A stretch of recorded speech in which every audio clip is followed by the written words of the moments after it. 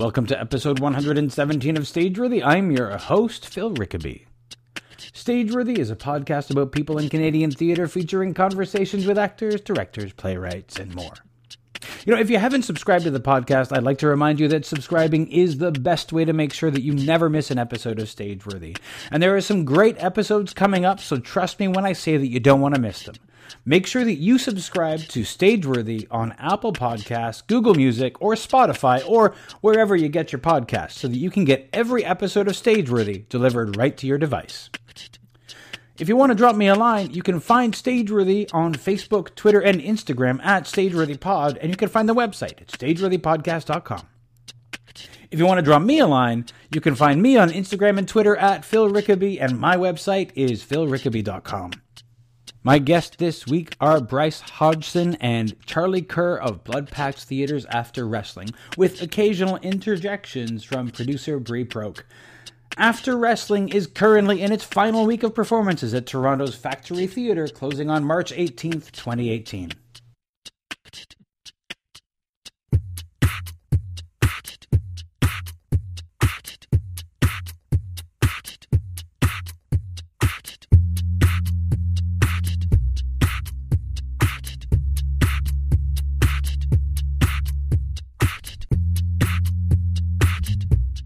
So guys, tell me about After Wrestling. Wait, are we recording? Yeah. Well done, Phil. Thank you. Secret podcaster over here. Yeah. See, this is how I trick you into being comfortable enough to have like a conversation and not think of it as an interview. And great. After Wrestling, what's it about? What's it? Tell me about it. Tell me about After Wrestling. After Wrestling. I don't know, man. What's After Wrestling about? You guys have been rehearsing all day, so I don't. Maybe it's unfair to make you use your brains, but After Wrestling, I think, is about siblings. I think it's a play about two siblings. Okay. And I think it's a play about grief. Mm-hmm. And I think it's a play about how far people are willing to go to protect a secret. That, to me, is what I think the play is about.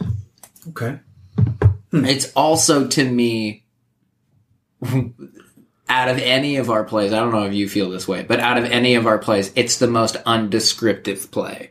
Because there's, like, with the other ones, there was always, like, it's about, like, with Kill Your Parents, it was about, like, three siblings getting together to, like, hash over, like, their grandmother's will, and, like, hilarity ensues, and everybody's able to be like, I know that play. Yeah. That play makes sense to me. Whereas this one is, like, it's about siblings and some stuff,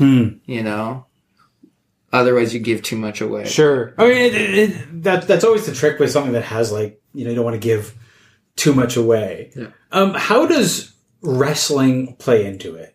Can we? In a lot of ways, but not incredibly obvious ones, considering we went with that for the title. But there's one character who is obsessed with wrestling the way that we're obsessed with theater and film, and like it's his ultimate passion. Okay. And then some things in the in the play are kind of almost structured like a wrestling match, with the way things flip and flip back. Those are the main ones. And then the idea of someone dealing with an illness or a trauma. Sure. Wrestling, that's the double entendre of the one character wrestling and the other character wrestling as well. I mean, I will admit to having a brief obsession with wrestling. With the spectacle of it. This was in the early 2000s. Attitude Era. That's me too. Like Stone Cold is my all-time fave. Yeah. When, just Mankind, The Rock. That's my era. Like all Golden Age. No, that's not even the Golden Age. Just like Golden Age is like Golden Age is like Hulk Hogan. And that sort of stuff. This is like, Rowdy Roddy. Yeah. They live. Great film. Except for the 20-minute wrestling match in the middle of the film. You're talking in the alleyway where they beat the shit out of each other. Put on the glasses. Goes on for so long, and you're like, this is what you decided to spend. Well, then it cuts to, which Carpenter's really good with shit like this. Then it cuts to like them in the back alleyway, like slung over top of each other with like Western music, like looking at everybody. Like, yeah, man, that's like one of my least favorite John Carpenter I movies. Fucking love that. Yeah. You don't you like and I would argue it's about one it. of my favorite. I Sure. love it. Yeah. I absolutely love that. Yeah. movie. Isn't Big Trouble in Little China his as well? Yeah. Hell yeah. That's for me. That like Kurt Russell's I watch the that man. film like all the time. The Thing. Oh shit! Fuck The Thing is Yeah, just The Thing that is- movie. I- Pound for pound. Yeah. Yeah, it's unstoppable. You didn't just stop recording. No, you no. didn't just pause for that John Carpenter. I didn't. I'm discussion. not going to interrupt John. I would Carpenter. walk out of this No. fucking interview Don't if do you that. did that. Please, please, sir, don't do that. No, I mean we're sort of hedging around some of the stuff that I think. I mean, there's after wrestling. It sounds like it's. I mean, it sounds like it might. If you think only about the wrestling part of things, it sounds like it might be something a little light. But there's actually something kind of dark and deep underneath that. It's. I mean, you're dealing with suicide in this, Yeah. right? Mm-hmm. And that's. I find that. Or I've found, and I have a couple of people who've had people that they love who've died by suicide. It's not a thing that ever goes away. You learn how to deal with the fact that it happened, but it's probably one of the hardest deaths to come to terms with. Do you agree? Yeah, I would say that it's the least blueprinted death to be able to come to terms with. Even like you just now saying died by suicide. Like that's some new shit. Being It able is. to say that died by suicide, you know what I mean? Like to be able to like to have like you know the circumstances that kind of inspired this play, like of our friend who died by suicide, like when that went down, like there was no like we weren't able to find anybody to rap about it. No. And we've always kind of chatted about this. It's like over the years of kind of developing this story, it was a little bit more like out of the woodwork. Out of the woodwork came some more people that like were able to kind of talk about the subject. Whereas it's a very sort of like it kind of feels like the desert out there when someone close to you dies by suicide. Because number one, it's a thing that our society doesn't talk about, and really hasn't for a long time. There's a slow change now, but it's like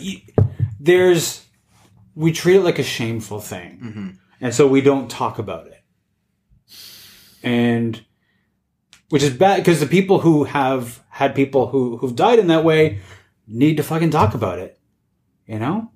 Well, yeah, and you know, one of the best ways that, like, you know, somebody explained it to me was, you know, one of the things you don't process is the fact that it's like the person who you're grieving has killed themselves. Yeah. And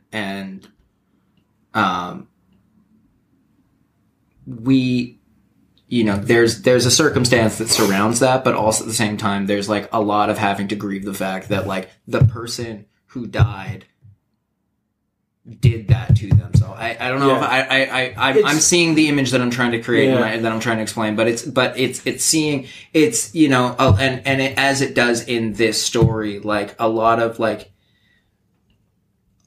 anger comes up with that. A lot of confusion comes up with that. A lot of, you know, like a lot of things that are not graspable. Yeah. You know? Because you're dealing with something that we love to make saints out of people who die. And it's another thing that comes up in our play. Yeah. So, you know, somebody dies and now all the things that they did that were shitty, we don't talk about. Yeah. And all the things that they did, they were questionable. We don't talk about. So you can't stay mad at the dead. And yet, when somebody dies by suicide, when they've done that, you have to deal with the fact that you are grieving their loss. Yeah, man.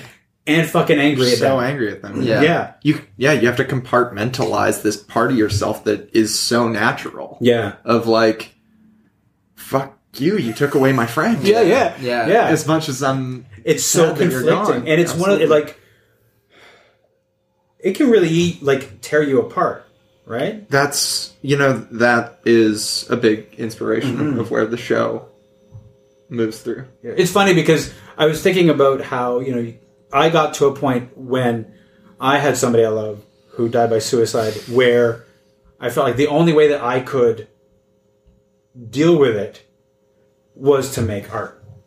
Was to try to create something. The only way I could process what I was feeling was through making something. Creating a play. And did you guys find that there was something, if not healing, something cathartic about creating this play?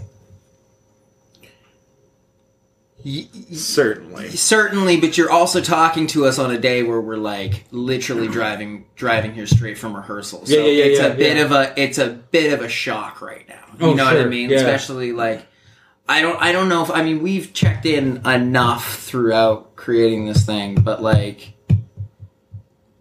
for me, I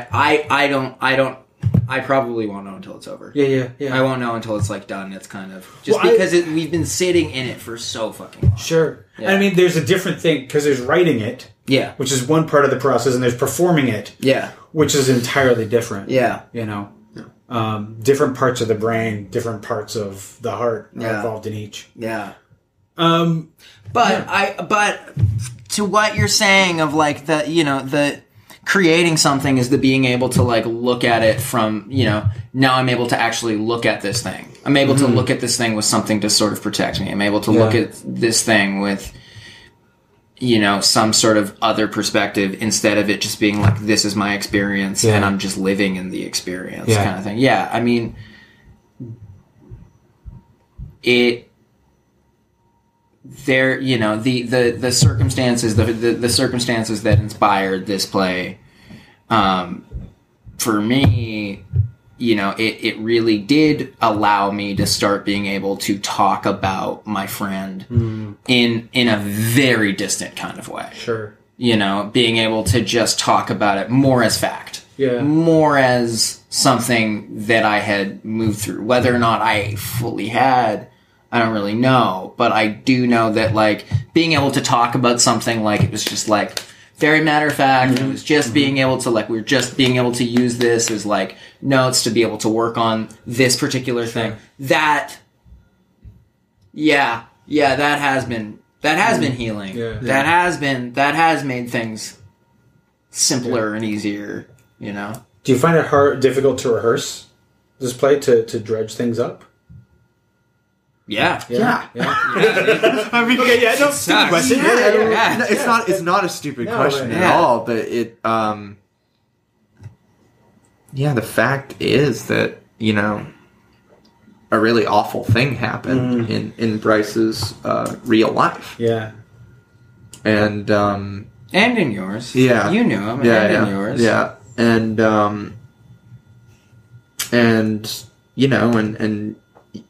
to honor the story that we're trying to tell,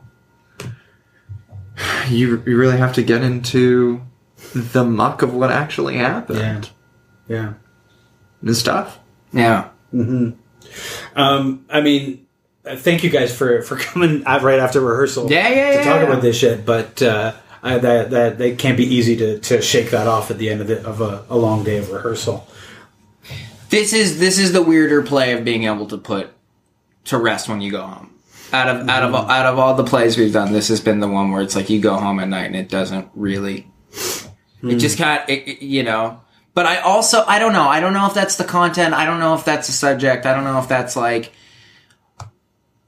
the fact that we've been working on it for so long this was a weird one for us. We always like really like not writing for very long. We're like big, like we like writing for a week and then doing a couple months of drafts and then just putting on a play. Yeah. And then this one was like that weird one that hung out for a long time. We've been writing it for like fucking 2 years. Okay. So it's been kind of like the you know, the play that follows us around. Sure. And then Factory took it on, and you know, we weren't planning on doing this one. Right. And so it's just kind of been there the whole time, and now we're suddenly working on it. And I almost feel at times like I'm like wake up and I'm like, oh fuck, we're rehearsing after wrestling. Like, How did it come about that like if you guys didn't really think you'd be performing this one, how did it come about that this ended up at Factory? I mean, you should. You want me to should take it? jump in. Yeah. So we did submit this play to Storefront for their 2017-18 season. Right. And then Storefront had the unfortunate event of being shut down, their bricks and mortar. And so a couple of months after that happened, Nina, who's the artistic director of Factory, went to Claire Burns, who's the artistic producer of Storefront, and asked if she had any submissions from their now failed season that she wanted to bring forward. So Claire opted after wrestling. Nina read it. She loved it. And that's how it happened. Nice. Yeah. Yeah, we wrote another play and then finished it, and we were like, fucking finish that one. And then I went to New York to do a play, and then Brie called me like a week later and was like, so Factory wants after wrestling. Yeah, and then we had to, you know, improve it and make it a lot better and clearer. So you'd had this thing for 2 years, and then how long was it before, like, went from the time that Factory said we want it to now that you had to polish it up? I think altogether 7 months, 8 months. More than that. We found out in like April of last year. Yeah. So, yeah, almost a year. 10 months. Yeah. So we'd been doing it for about, I think when it goes on stage, we'll have been working on it for 3 years. 3 years. Wow. Yeah. So it's it's been a long haul with this one. Yeah. Heavy. Yeah. And it's, you know, yeah. But I also want to say it's a dramedy. Like, Yeah. Well, I mean, we try and Yeah. You know, like, you know, I don't want people to just think it's Schindler's List. Yeah, You know, but like yeah. you can't. I think that you can't really deal with this shit by like just sitting in the sad shit all the time. Right. Like you have to deal with it in like so many different ways, and an audience needs to laugh, and fuck, sometimes like you need to laugh. You know. Well, but also, I mean, especially for you and me, that's something that you and I have always talked about, especially surrounding death, and like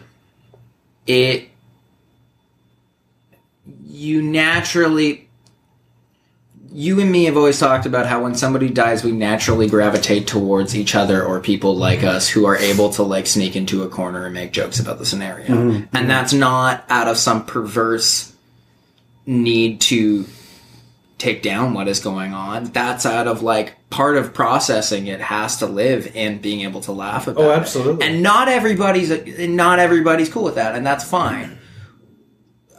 I am. Yeah. You are. And that's how we've been able to do this thing, you know? It's also, you know, it's a tiny bit more untreaded to you know, ground your comedy in things that are this this rough. Yeah. I think that's when almost things become like more funny. It's like, That's where I'm at too. Yeah. Is you know the most watchable comedies are ones that you care about the stakes. Yeah. Mm-hmm. Yeah, the stakes have to be high. Otherwise, it's just like people jokes. slipping on banana peels. Yeah, absolutely. And that's only funny for ever. I don't know what you're talking to like two of the biggest Airplane fans of all time. Like, we watch Airplane all the fucking time. But granted, like, granted that movie's perfect. Yeah. And also, you know, he has to land a plane. But But I mean, there's a lot of people on board. that The stakes are high in Airplane. Yeah, stakes good luck are really out there. high. We're all counting on you. Yeah. The stakes are high because there's a bunch of people going to die. Yeah. Yeah. Yeah, man. They just happen to wrap a whole lot of crazy shit. That movie is this like Perfect. okay, but yes, but it's also like it's based on a movie, and the plot is exactly the same. Oh, I didn't know Is it- that. All they've done is like, and a lot of the dialogue is actually the same. Oh, I didn't know And that. they Wait, like just- on a straight movie? Or Yes! like, wow, which movie? Yeah, I don't even remember the name of it. I'll have to find that. Great. but like we're Googling. it's like a shot for shot, and like the story is the same, and all they did was like find the funny in it. Yeah. Mm-hmm. Yeah. When did you guys start making theater? 2014. Okay, Yeah. is that when you started together? Yeah. Yeah. What about before that? Like, what was like when did you guys know that theater was a thing you were going to do? 2010. Okay. Yeah, seriously, 2010. Never really had any interest in theater. Made a lot of music. Played in a band that was like a very like theatrical, Okay, big band with lots of like costume changes, and we would sure. like build puppets and like things like that. Like it was a big performance thing, and that was probably the closest I'd come to it. And I'd done some like theater and stuff in high school, but that was most of my creative energy was spent playing in that band, right. and then was a child actor and did some TV and stuff like that, and then was taking acting classes, and really like. Really fell in love with acting through doing acting classes, but never really fell in love with acting outside of those classes, and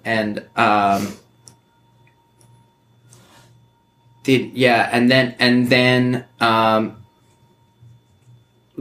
wasn't able to finish high school, so I went to theater school that didn't care about a high school requirement, because it was a smart option.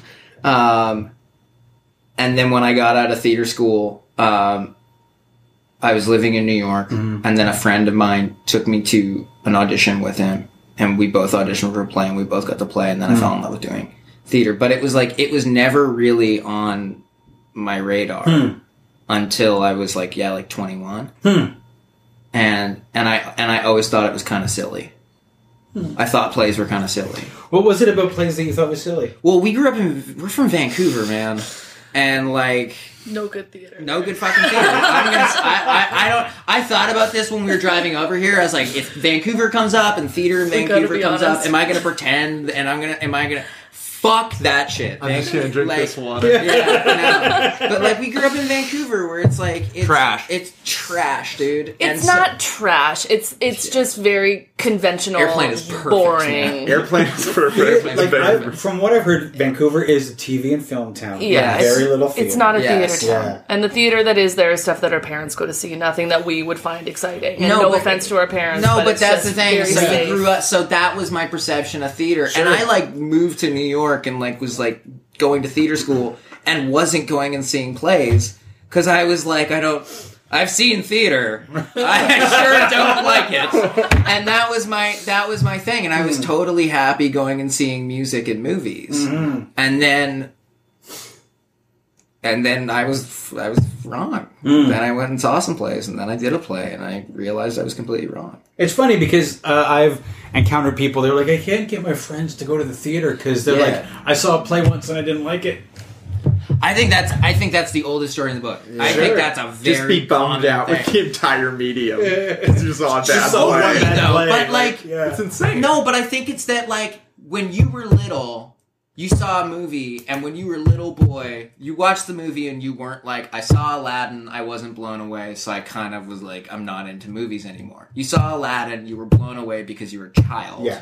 And then from then on, you just always had movies being put on in front of you. So you Sure. eventually just kind of built up the palette for things on a screen. Yeah. Whereas if you go and watch a bad play, that's like that's a whole other thing. You Yeah. have to sit in the dark. Yep. There's real people in front of you. You can't leave. You can't turn it off. Yeah. Like, that's invasive. Yeah, that's yeah, like yeah. really a difficult scenario. It's also, I mean... So I don't blame those people. If it's bad, Yeah. you know, if it's in a movie and it's bad, you get up, you walk out. The people on the screen don't know you walked out. They don't give a shit. For a play, if it's bad, you get up, you walk out, and they're probably watching you going, "Oh, fuck you." Yeah, totally. Yeah, walkouts are tough. Yeah. In plays. So that was me. What about you? Yeah. Yeah, like, I think my dad took me to see shows in New York when he was on business as a kid, so I always really liked the medium. And I kind of always wanted to be an actor, kind of, because my eldest brother was kind of interested in it. Okay. He was in school plays and stuff, so I'd see that, and I just wanted to emulate him in every possible way. And yeah, and he gave, when I was like way too young, he gave me a copy of like Reservoir Dogs and Godfather and a bunch of other gangster movies. So I went up to him and I said, I want to watch Scarface. And I was 10. And he was like, well, you can't watch Scarface until you've watched all these other movies. So he gave me all these like really incredible, like golden, you know, era of films to get into, and Steve Buscemi in Reservoir Dogs kind of made me want to, you know, have acting in my life, and then in high school I was so bad at everything, and my only good grades were in drama, and through that I'd write plays and direct them. And we didn't really have that much of a program, so I just kind of got to do whatever I wanted. Yeah. And then through that, I didn't know what I wanted to do post-secondary, so I went to an acting school in Vancouver and fell kind of deeper in love with it. And then, you know, studied acting in a bunch of places and just was always into both, you know, film and theater. But because I'd go to New York and see plays, you know, there's something really special about good theater. And yeah, so we've been friends since we were 10, by the way. Okay. Yeah. I was going to ask when you guys... I was 10, he was 12, we went to the same elementary school. Mm-hmm.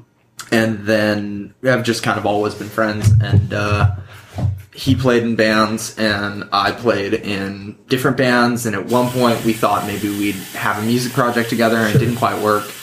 And then I was playing a show in New York while he was doing a play in New York. Okay.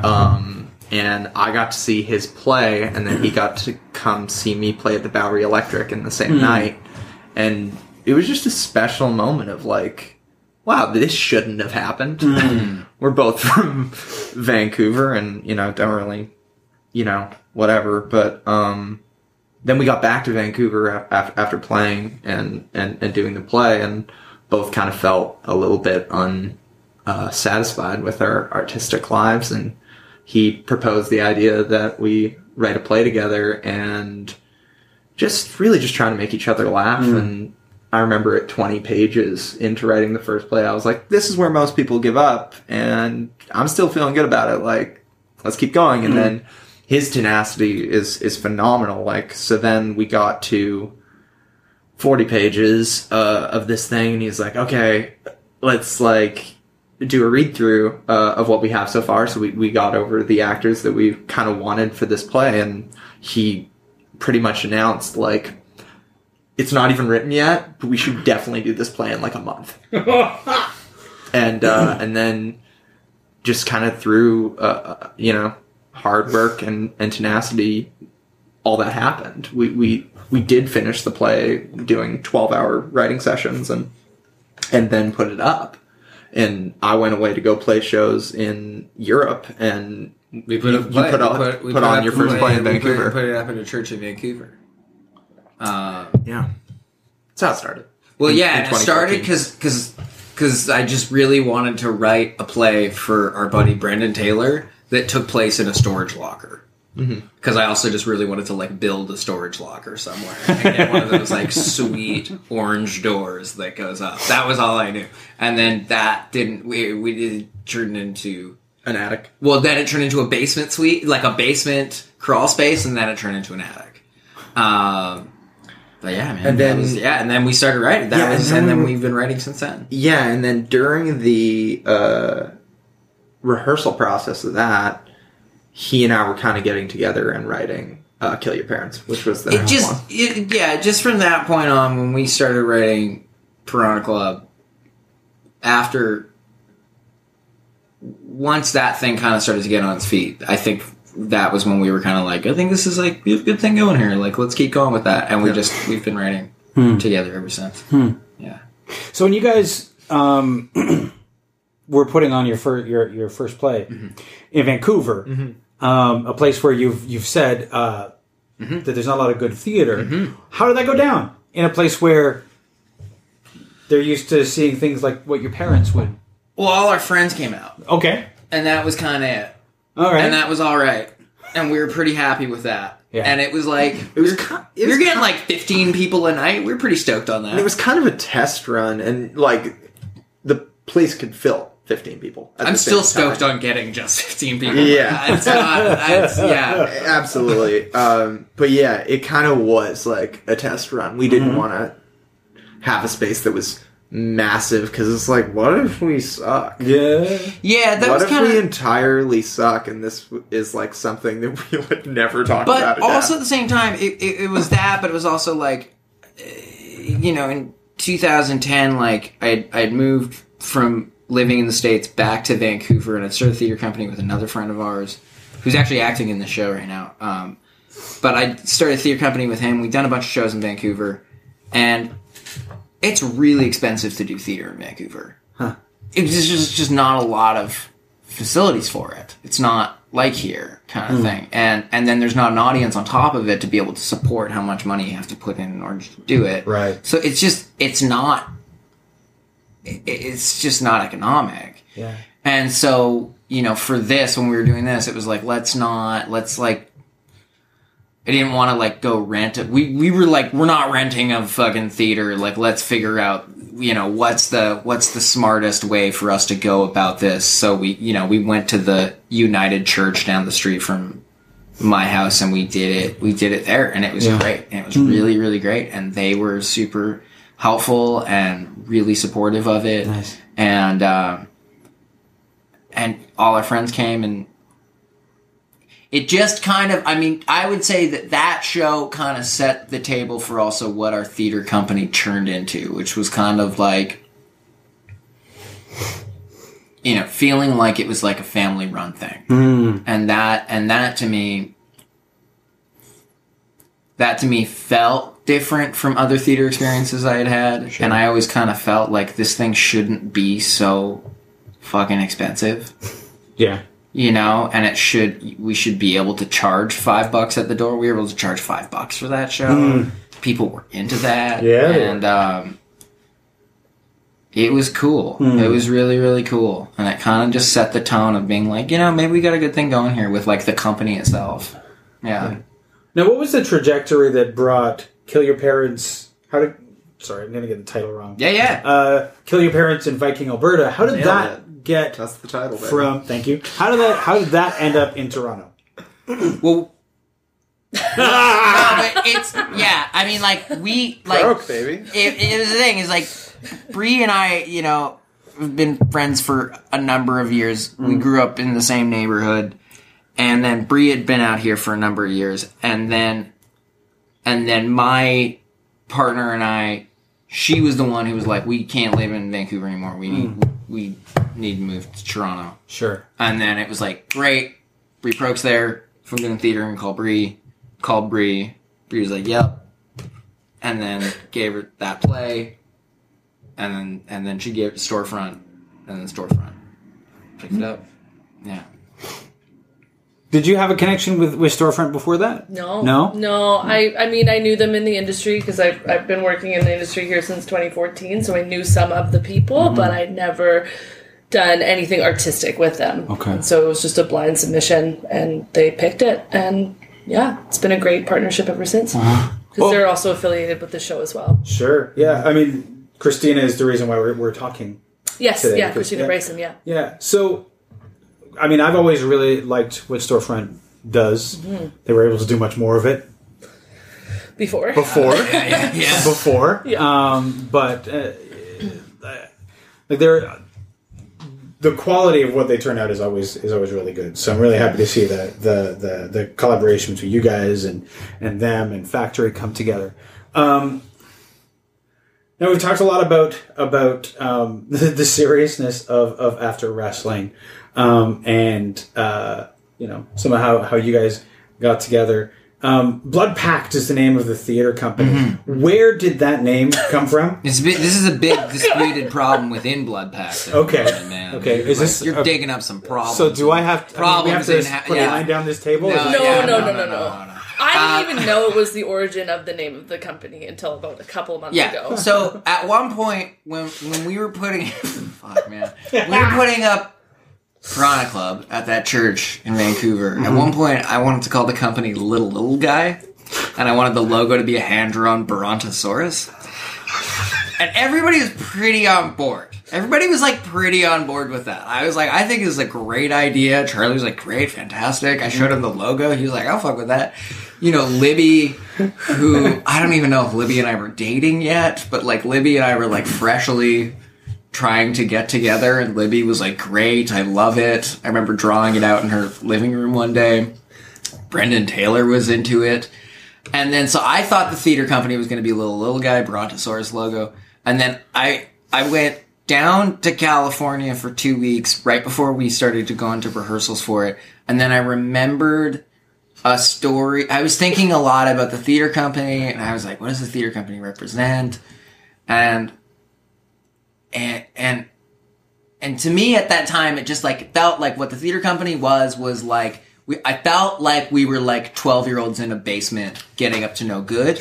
And then I was like, well, you know, when you're 12, like, what do? You like play with Ouija boards in the basement and you like make blood oaths and stuff. And then I thought about our friend, a good friend of ours. It's like a really sort of like around the neighborhood story back home of our friend and Bree and another friend all got drunk on 40s, and then our friend smashed the 40 and pulled out a shard of glass and was like, blood oath. And they all did a blood oath together. And I was like, that's a good... And then blood oath doesn't work with theater, so it turned into Blood Pact. Okay. And that's the long-winded version of it, and it's...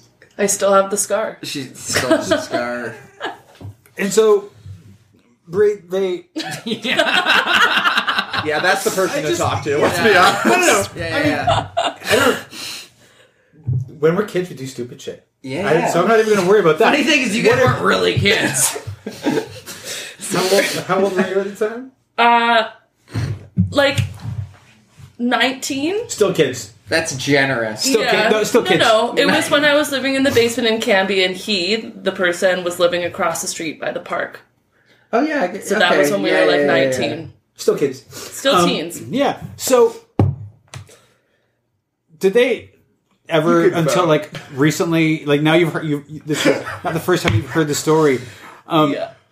Now that you know that you were instrumental in the inspiration for the name of the company, how do you feel about the?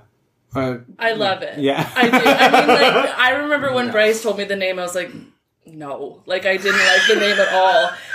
And we even had, like, an argument about it, like, after Kill Your Parents closed, where I was like, we should change the name. Libby was like, we should change the name. And you Libby's were really like never hell-bent, been on like, board. no, Blood Pact. Yeah. And then it wasn't until a couple months ago that Bryce was like, you know why it's called Blood Pact, and told me that story. And I was like, oh, now I feel so much more involved in, like, the origin of this company. And it just transformed the name for me in a lot of ways, even though it's an embarrassing story, but... And now immortalized forever. Yeah. What kind of humor are you guys drawn to? I mean, obviously Airplane, but aside from Airplane, what like when you guys are like, you know, you're mixing, especially with this one, humor with some serious stuff. What sort of? I mean, you've caught us on a week where we've been having like serious issues with me making fucking poo jokes and Charlie being so not on board with them. I don't. And I've been like really, especially because we've been rehearsing and I've been trying to get under Charlie's skin a lot lately. I know that I can always get there with a good poo one. So definitely there. In a more serious answer, I'm drawn to like happy sad stuff, I guess. Like Taika Waititi's movies. That's probably our biggest overall inspiration. Yeah, biggest. He's incredible. Christopher Guest, is pretty unstoppable. Where we really kind of divert from humor, not only with Frasier. Hugely with Frasier. Because our biggest issue can't is stand Frasier and he loves it. But also just like I very much grew up on SNL. Yeah. And he very much grew up on Fawlty Towers. Yeah. Yeah. Yeah. That's that would sum it up and perfectly. and then like literature wise, like I really like the absurdity of like Kurt Vonnegut and what he does with humor as well. I've been reading a lot of Eden Robinson lately, and she's funny as fuck, man. She's like dark, heavy, like really, really heavy, but like there's some shit in her new book, or well, it's her newest book, Son of a Trickster, where like there is some of the funniest shit I've ever read in there. And stand up, like I love the art form of stand-up, just like crafting jokes which and stuff. Is funny though, but that's also where you and I have not always seen, like I like comics, I don't really like stand-up. I don't really like going and sitting down and watching stand-up or watching stand-up specials. Granted, I did go see we were at the same John Mulaney show, and that was like one of the fucking greatest things I've ever seen. Mulaney rules. Mulaney rules. I mean, I fucking love Mel Brooks. As do I. And